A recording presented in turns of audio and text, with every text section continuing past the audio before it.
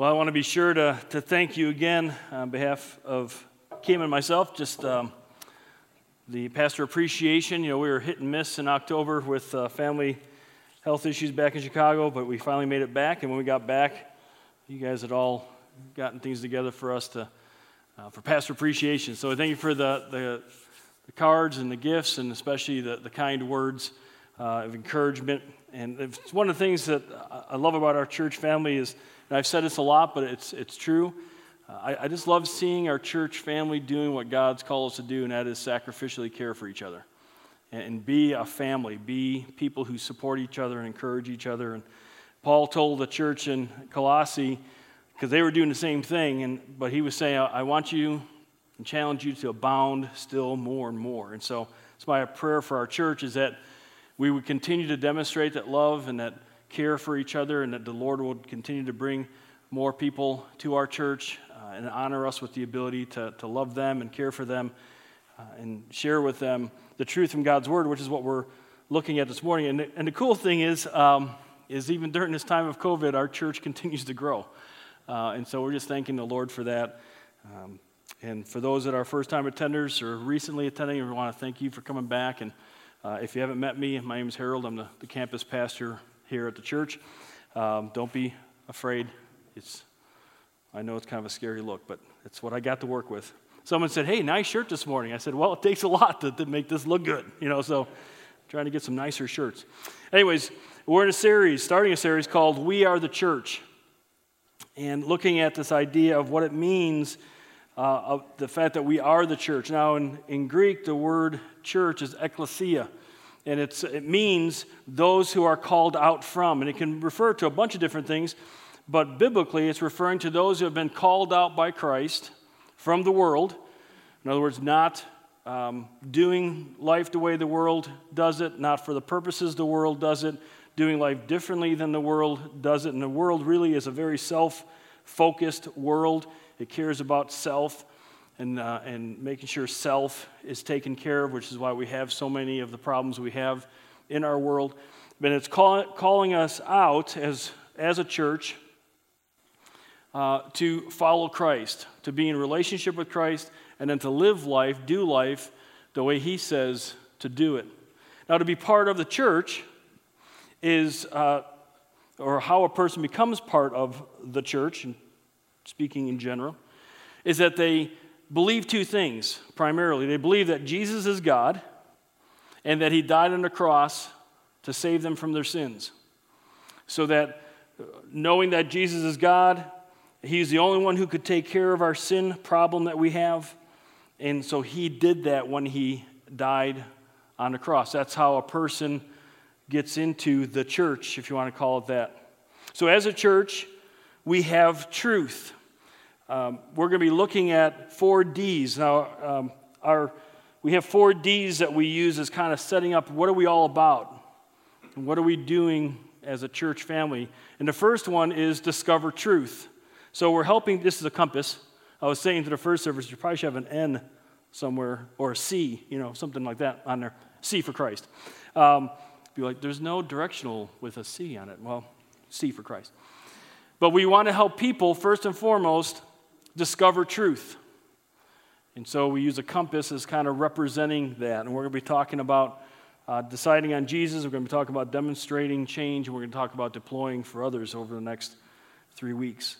But we have the truth. And in the passage that we're going to look at today, it's John chapter 18, verse 28. So you can turn there now if you'd like. If you're using the Bible there in the seats, it's page 1083. Jesus says in that passage that He came, He was born, and He came to earth to testify to the truth. And so those who have placed their faith in Christ, those who are part of the church, we have the truth that the world needs. And again, the truth about ultimately how the world was created, who God is, who mankind is, men and women, who we are, about sin and about evil. We understand how to live life in the best way possible. Most importantly, we have the truth about what salvation is, how salvation is gained. And when I say that, I'm not saying that we somehow are better than anybody else. It's not about us. Because the truth that Jesus offers is for anyone who would believe him. We just happen to be a group of people, those of us who have placed our faith in Christ, we just happen to be a group of people who believe that, and therefore we're the church. And because we have Christ as our Savior and Lord, we therefore have the truth, and we have a responsibility to represent that truth, to share that truth. And again, today and the next 3 weeks, we're going to be talking about that. Numerous times throughout the gospel, Jesus claimed to be truth, or to be the truth, or to have the truth. In John 18, the reason why we're looking at that is because, to me anyways, this is like, the most dramatic, maybe, of the times that he said this. Because if you're familiar with the story of Jesus Christ, is at the end of his ministry, he's been arrested by the Jewish religious leaders. They have taken him to Pilate, who is the Roman governor. And if there's going to be a time where he reveals what is the truth, in other words, if he's not God and if he's not the Savior of the world, now would be the time to say, just kidding. I'm just pulling your leg, people. Because Pilate was the one who had the ability, the power to put Jesus on the cross, to kill Jesus Christ. So if he was not the Christ, now would be the time to say, I was just kidding. But he doesn't. He ends up saying this. We pick it up in verse 28. It says this, now they, speaking of the Jewish religious leaders, led Jesus from Caiaphas, which is is the top dog, okay, he was the high priest guy, into the praetorium. This is where Pilate lived, the Roman governor. And it was early. So right there, this isn't a good thing for Jesus, right? Woke Pilate up, hadn't had his coffee yet. I know some of you guys, hey, early morning, we love it. Most of you are understanding probably what Pilate's feeling right now. And they themselves did not enter. By the way, that joke went over really bad in the 9 o'clock service too. So, done with jokes. And they themselves did not enter the praetorium, so they would not be defiled, but might eat the Passover. Now, what's going on there? This is just a little side note. This is a point that you don't have to pay me for, because I'm giving you an extra point. But just really quickly, why wouldn't they enter into the governor's office or the governor's building? Well, he was a Gentile, he was a non-Jew, and they were Jews. What had happened over the centuries, the Passover, if you're familiar with the Old Testament, the Jews were in slavery in Israel, or in Egypt, pardon me, and so God said, I'm going to rescue Israel from slavery. They've been in slavery for over 400 years, and they call out to God. God said, I'm going to rescue you. And he says, in order to do that, I'm going to use Moses to do that. He's going to lead you. But what I want you to do is I want you to kill a lamb, and I want you to put the blood on the door post and then on the header piece. And if I see that, when I pass over your place, I will not kill the firstborn in your home. So all of Israel did that. Egypt didn't do that, and that was the last straw for Egypt. When God judged them by killing the firstborn of every home, and actually even of their animals, they said, enough's enough, Israel, get out of here, and God saves Israel. Their salvation came because they placed their faith in God's mode of salvation at that point. And that's kind of a key thing throughout Scripture. It's always God saves based on faith. What happened, though, is the religious leaders, they started taking those things and they were commanded to remember them, not to remember them in a religious way so that by doing that remembrance you would somehow earn God's favor, which is what religion teaches, but that you would remember that it's faith in what God says that brings salvation. But they didn't do that. And they also stopped being the representatives of God to the world around, and they started pulling themselves back from the world. I didn't want to be defiled by the world. And a lot of times you'll see religious people doing that. I don't want to be around people who aren't religious because they might defile me. That's what's happening here. And so they're saying, I'm not going to go in and talk to the governor because Passover's coming, and I don't want to defile myself before Passover. Be like you not wanting to hang out with a neighbor who's not a Christian because you're going to go to church tomorrow. What? Doesn't make sense. But that's what they're doing because that's what religion does. Anyways, free point. Don't worry about paying me for that. Therefore, Pilate went out to them and said, "What accusation do you bring against this man?" They answered and said to him, "If this man were not an evildoer, we would not have delivered him to you." So what they're saying, hey, trust us.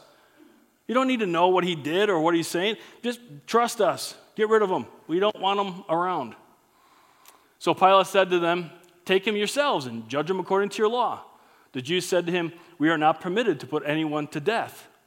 And this is to fulfill the word of Jesus, which he spoke, signifying by what kind of death he was about to die. Now, this is a prediction that Jesus made.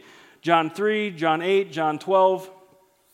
Jesus makes this prediction that, one, he was going to die for mankind, that through him salvation would come to mankind. And not only that, but he would be lifted up. We'll talk about that in a little bit, but he'd be lifted up. Now, if the Jews were to kill him, they couldn't kill now because Rome was in control of them. But back in the day, how they would put a capital punishment, how they would do it is they would knock somebody down to the ground and then literally spring stones on them until they died. The different word, or different idea of being stoned, right? So that's how they would be killing him, but he's going to be lifted up. Therefore, Pilate entered again into the praetorium and summoned Jesus and said to him, "Are you the king of the Jews?"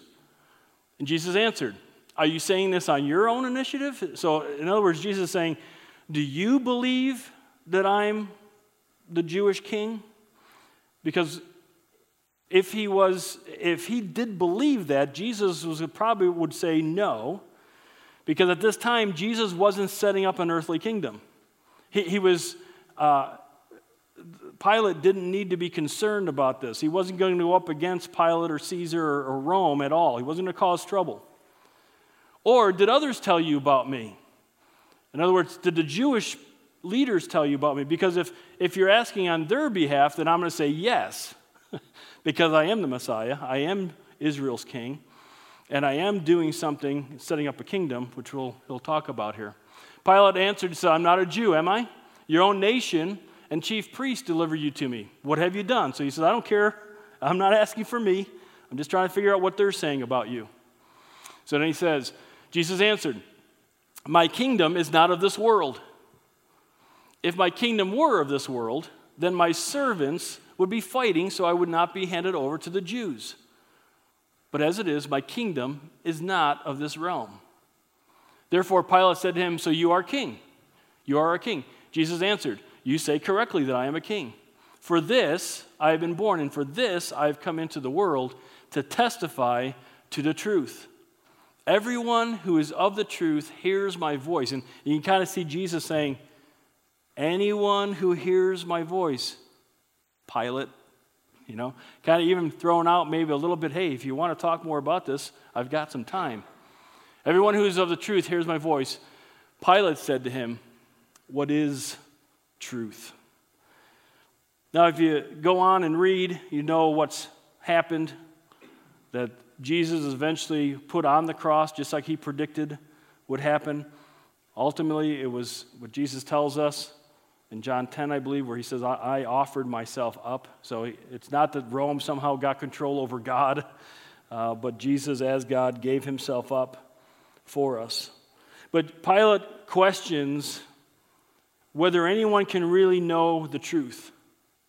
And isn't that what we have in our world today? Nobody seems to understand what the truth is. Or maybe it's more like everybody has their own truth. Everyone's following their own experts. Everyone's following whatever they think sounds good or something that's, maybe more to their liking. Everyone's searching for truth. But Jesus says, "I came to testify to truth." And here's the deal. If you want to know truth, you have to know the one who is truth. We're going to talk about two overriding truths. And if you get those two right, everything else, all the rest of truth in life, filters down. And you begin to understand what is truth. What is true? What is the true way to live life? But it starts with knowing the one who is truth. So what is the truth that Jesus is testifying to? That's the question in front of us this morning. Again, there's two overriding truths. We're going to look mainly at John, but this is throughout all the Gospels and the rest of the New Testament. So the first one is that Jesus is God. Overriding truth that Jesus is testifying to, that he is God. Now, I'm not going to read all of these verses. All right, we don't have that kind of time this morning. I could work overtime. I get paid by the word, for those of you that don't know. So sometimes I like to go 2 hours because I might have some extra bills coming this week. But I won't this morning. I'm just kidding. Don't leave saying, do you know they pay that pastor by, he's like, peace work. He does peace work. No, I'm not going to read all these. I'm just going to refer to them. One of the reasons for that is this. So, and I've referenced this numerous times, and I'll continue to bring this up. 70%, there was a study done, 70% of people who go to church, regularly go to church, say that they seldom or never read the Bible during the week. So, I'm giving you an opportunity with these verses. If you're like, man, I'm one of those people, and I don't know what to read. Well, take these verses right here and just read these during the week, and ask God to teach you and help you understand. Okay, so I'm helping you out. You're welcome. But 20 times, Jesus called God my Father. When he does that, he's claiming God's authority. In Jewish culture, a son would go into business with his dad, and then he would go out and represent his dad. And it was as if his dad was making the same deals. The son had the father's authority. So the Jewish leaders knew that when he said, God's my Father, not only did he shock them because Jewish people didn't use God's name for fear of saying it wrong and making him angry and being judged, they certainly didn't say Father. And here Jesus is saying, my Father, taking his authority. John 8:59, he took God's name, I am.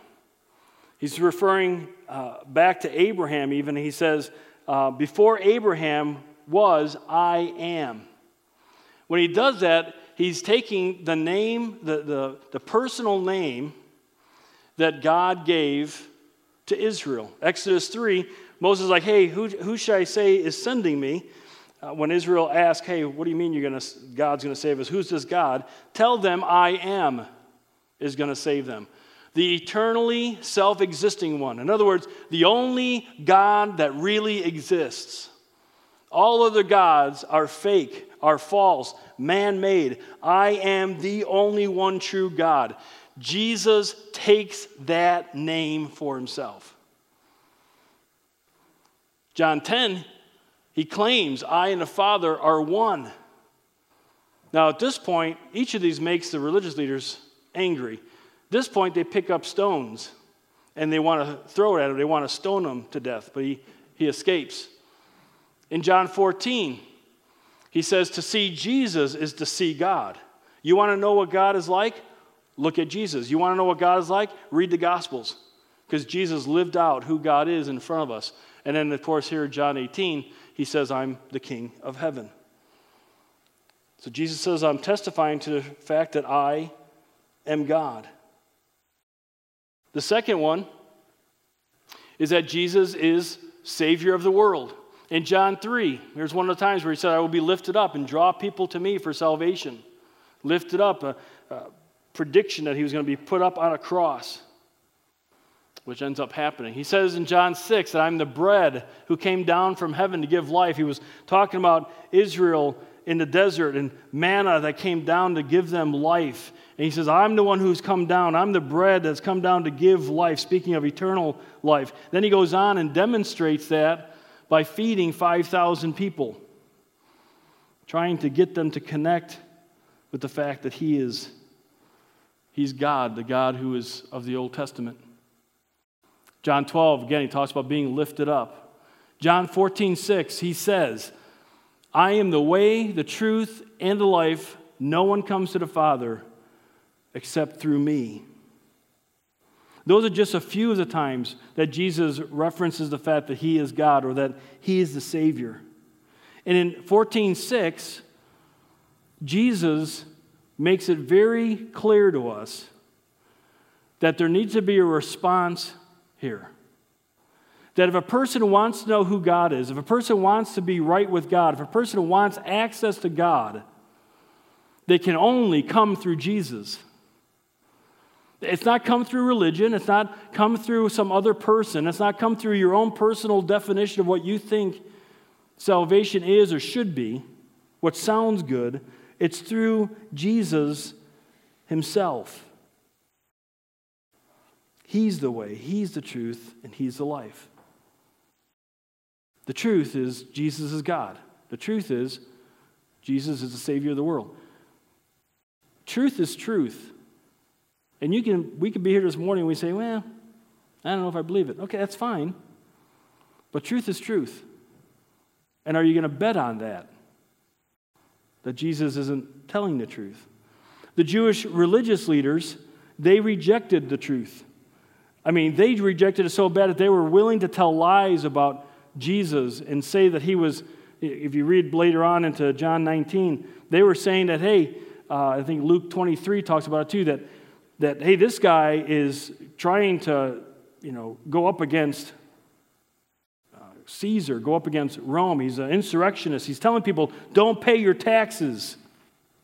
Which obviously we know, AJ just talked about it a couple weeks ago, that he said, give to Caesar what's Caesar, pay your taxes. But they take it, they twist it. They rejected him.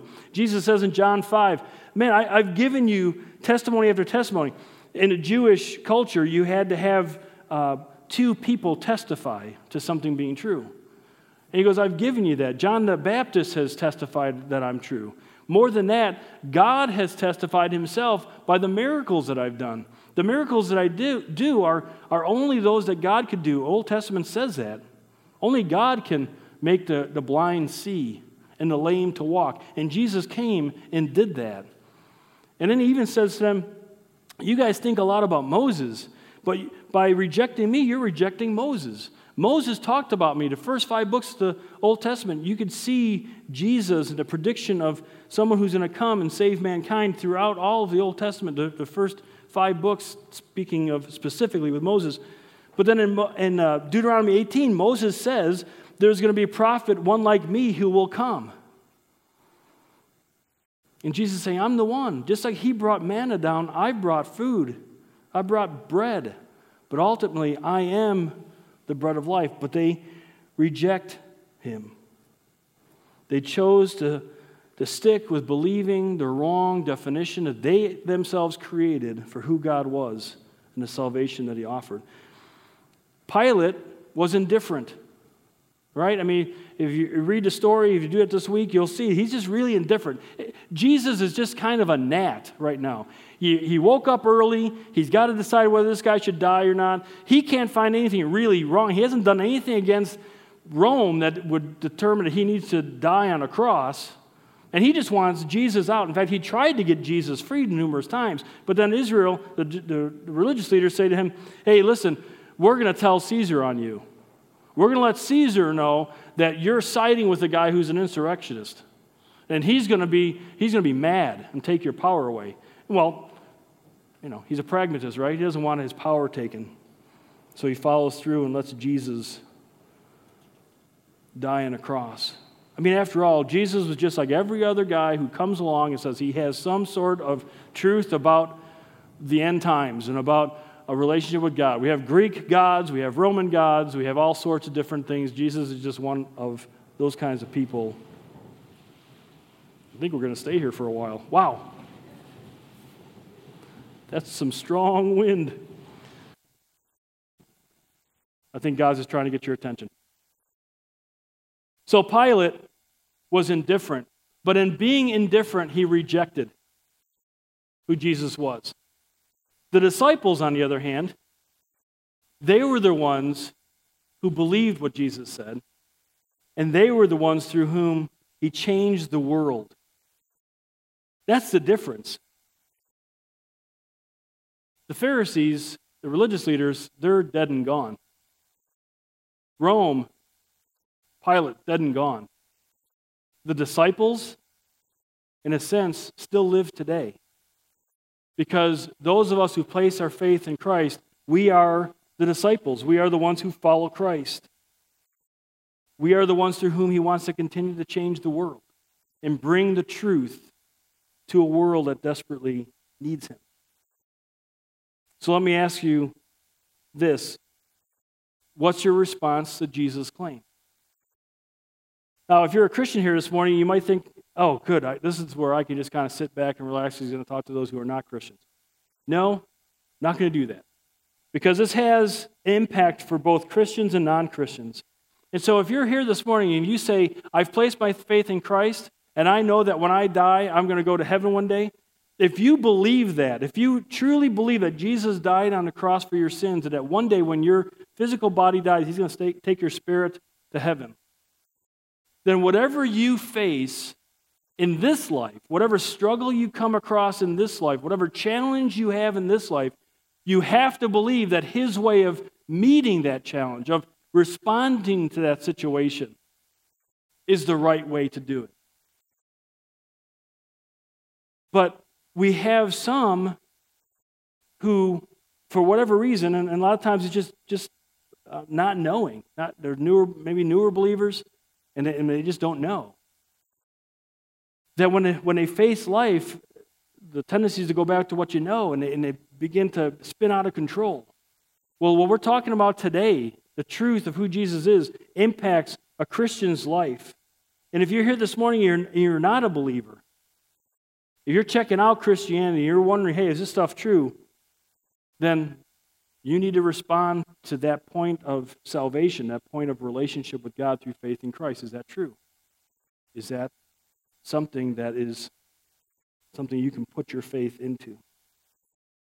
We do takeaways every week, and I heard from one of the guys in the band that they were ready to come up, because usually I say, well, you have the band come up while I do takeaways. The last couple of weeks I've kind of expanded my takeaways. That's what's happening. So band, don't come rushing up on me just yet. Got just 3 takeaways, and I want to kind of expand a little bit on them as we go along. So the takeaways is, what's your response to the truth? So pretty simple. But the first one is this. Let me challenge you, don't be indifferent to the truth. If you're indifferent to the truth, it's as if you're rejecting the truth. The religious leaders rejected Jesus. They wanted to stick with their religion. Pilate rejected Jesus ultimately because he was indifferent to him. He thought you couldn't even know the truth. If you're a Christian here this morning, and you've placed your faith in Christ, then the life that he calls you to live, the life, the wisdom that he gives on how to do life, is the life that you're to live. Don't be indifferent. Say, well, no, it doesn't really matter. Certainly don't reject it. Nah, I think I got a better way of doing it, because it doesn't work. The reason why we mess up our lives is because we're using our decisions. And that's what's messing up our lives. So Christians, don't be indifferent to the truth that Jesus is God and that he's your Savior. He's a Savior for eternity, but he's also a Savior from messing your life up here on earth. And if you're not a believer, if you haven't placed your faith in Christ, do that. Take that step of faith. Say, I realize I'm a sinner, I'm separated from God, and now I hear this information, I want to take a step of faith, and I want God to forgive me my sins. God, please forgive me my sins. I'm trusting in Christ alone for my salvation. If you're not there yet, then let me challenge you with a second one, and that's this. Seek the truth. Get into the Bible and search for the truth. If you're a Christian and you're like, well, I'm not really sure how I'm supposed to respond to this situation or that situation, get into the Bible. Start reading the Bible. Start studying the Bible. Start looking at it, and let all that information, as you read it and study it, all that information starts becoming wisdom, and you start understanding what you're supposed to do and how you're supposed to operate. We talked about this a couple weeks ago. Our church family is here for you to do that. We're all walking through life together. We're all trying to figure things out and encouraging each other, and so you need your church family. We've got our Grow class coming up. Dave mentioned it's this Saturday at 9 in the morning. We've got 4 people so far signed up for it. So you won't be alone if you're thinking, I'd like to sign up for that. But this Grow class, one of the things that we do, we spend a lot of time talking about how do you go through the Bible and read it for understanding. What are some practical tools that you can use? We're going to talk about that. And so we offer that class, and I encourage you to sign up. You can do that at the Information Center. But seek the truth. If you're not a believer, then get into the Bible and read it. Take the Gospel of John and begin reading through the Gospel of John. Let Jesus talk about who he is, and let God, if there is a God, and I believe there is, but let God reveal himself to you. Let the truth, let him tell you what the truth is. And you have interaction with him. You talk to him. We call it prayer, but, it's just really having a conversation with God. I'm always available to answer questions and help you talk through stuff. I won't necessarily give you the answer every time, because I want you reading it from God's Word and knowing the answer. But get into the Bible. And if you're thinking, well, I don't even know if the Bible is inspired, that's fine. Don't worry about that. But if you read the Bible, you're reading the most unique book in all of literature.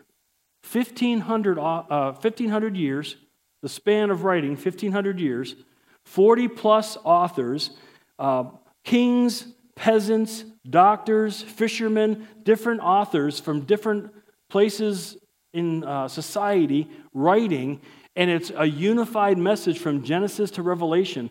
It's the most unique book to ever be written. Whether you believe it's inspired or not, it is the most unique book. And what a great thing to have that on your bucket list. Yeah, I've read the Bible.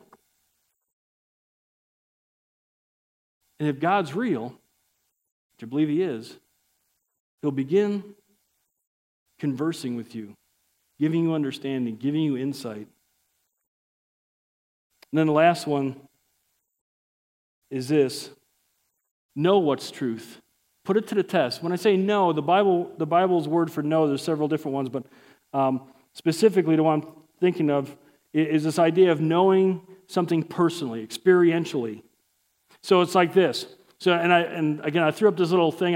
You can tell me if I'm wrong, but information plus faith plus experience lets us know if something is true or false.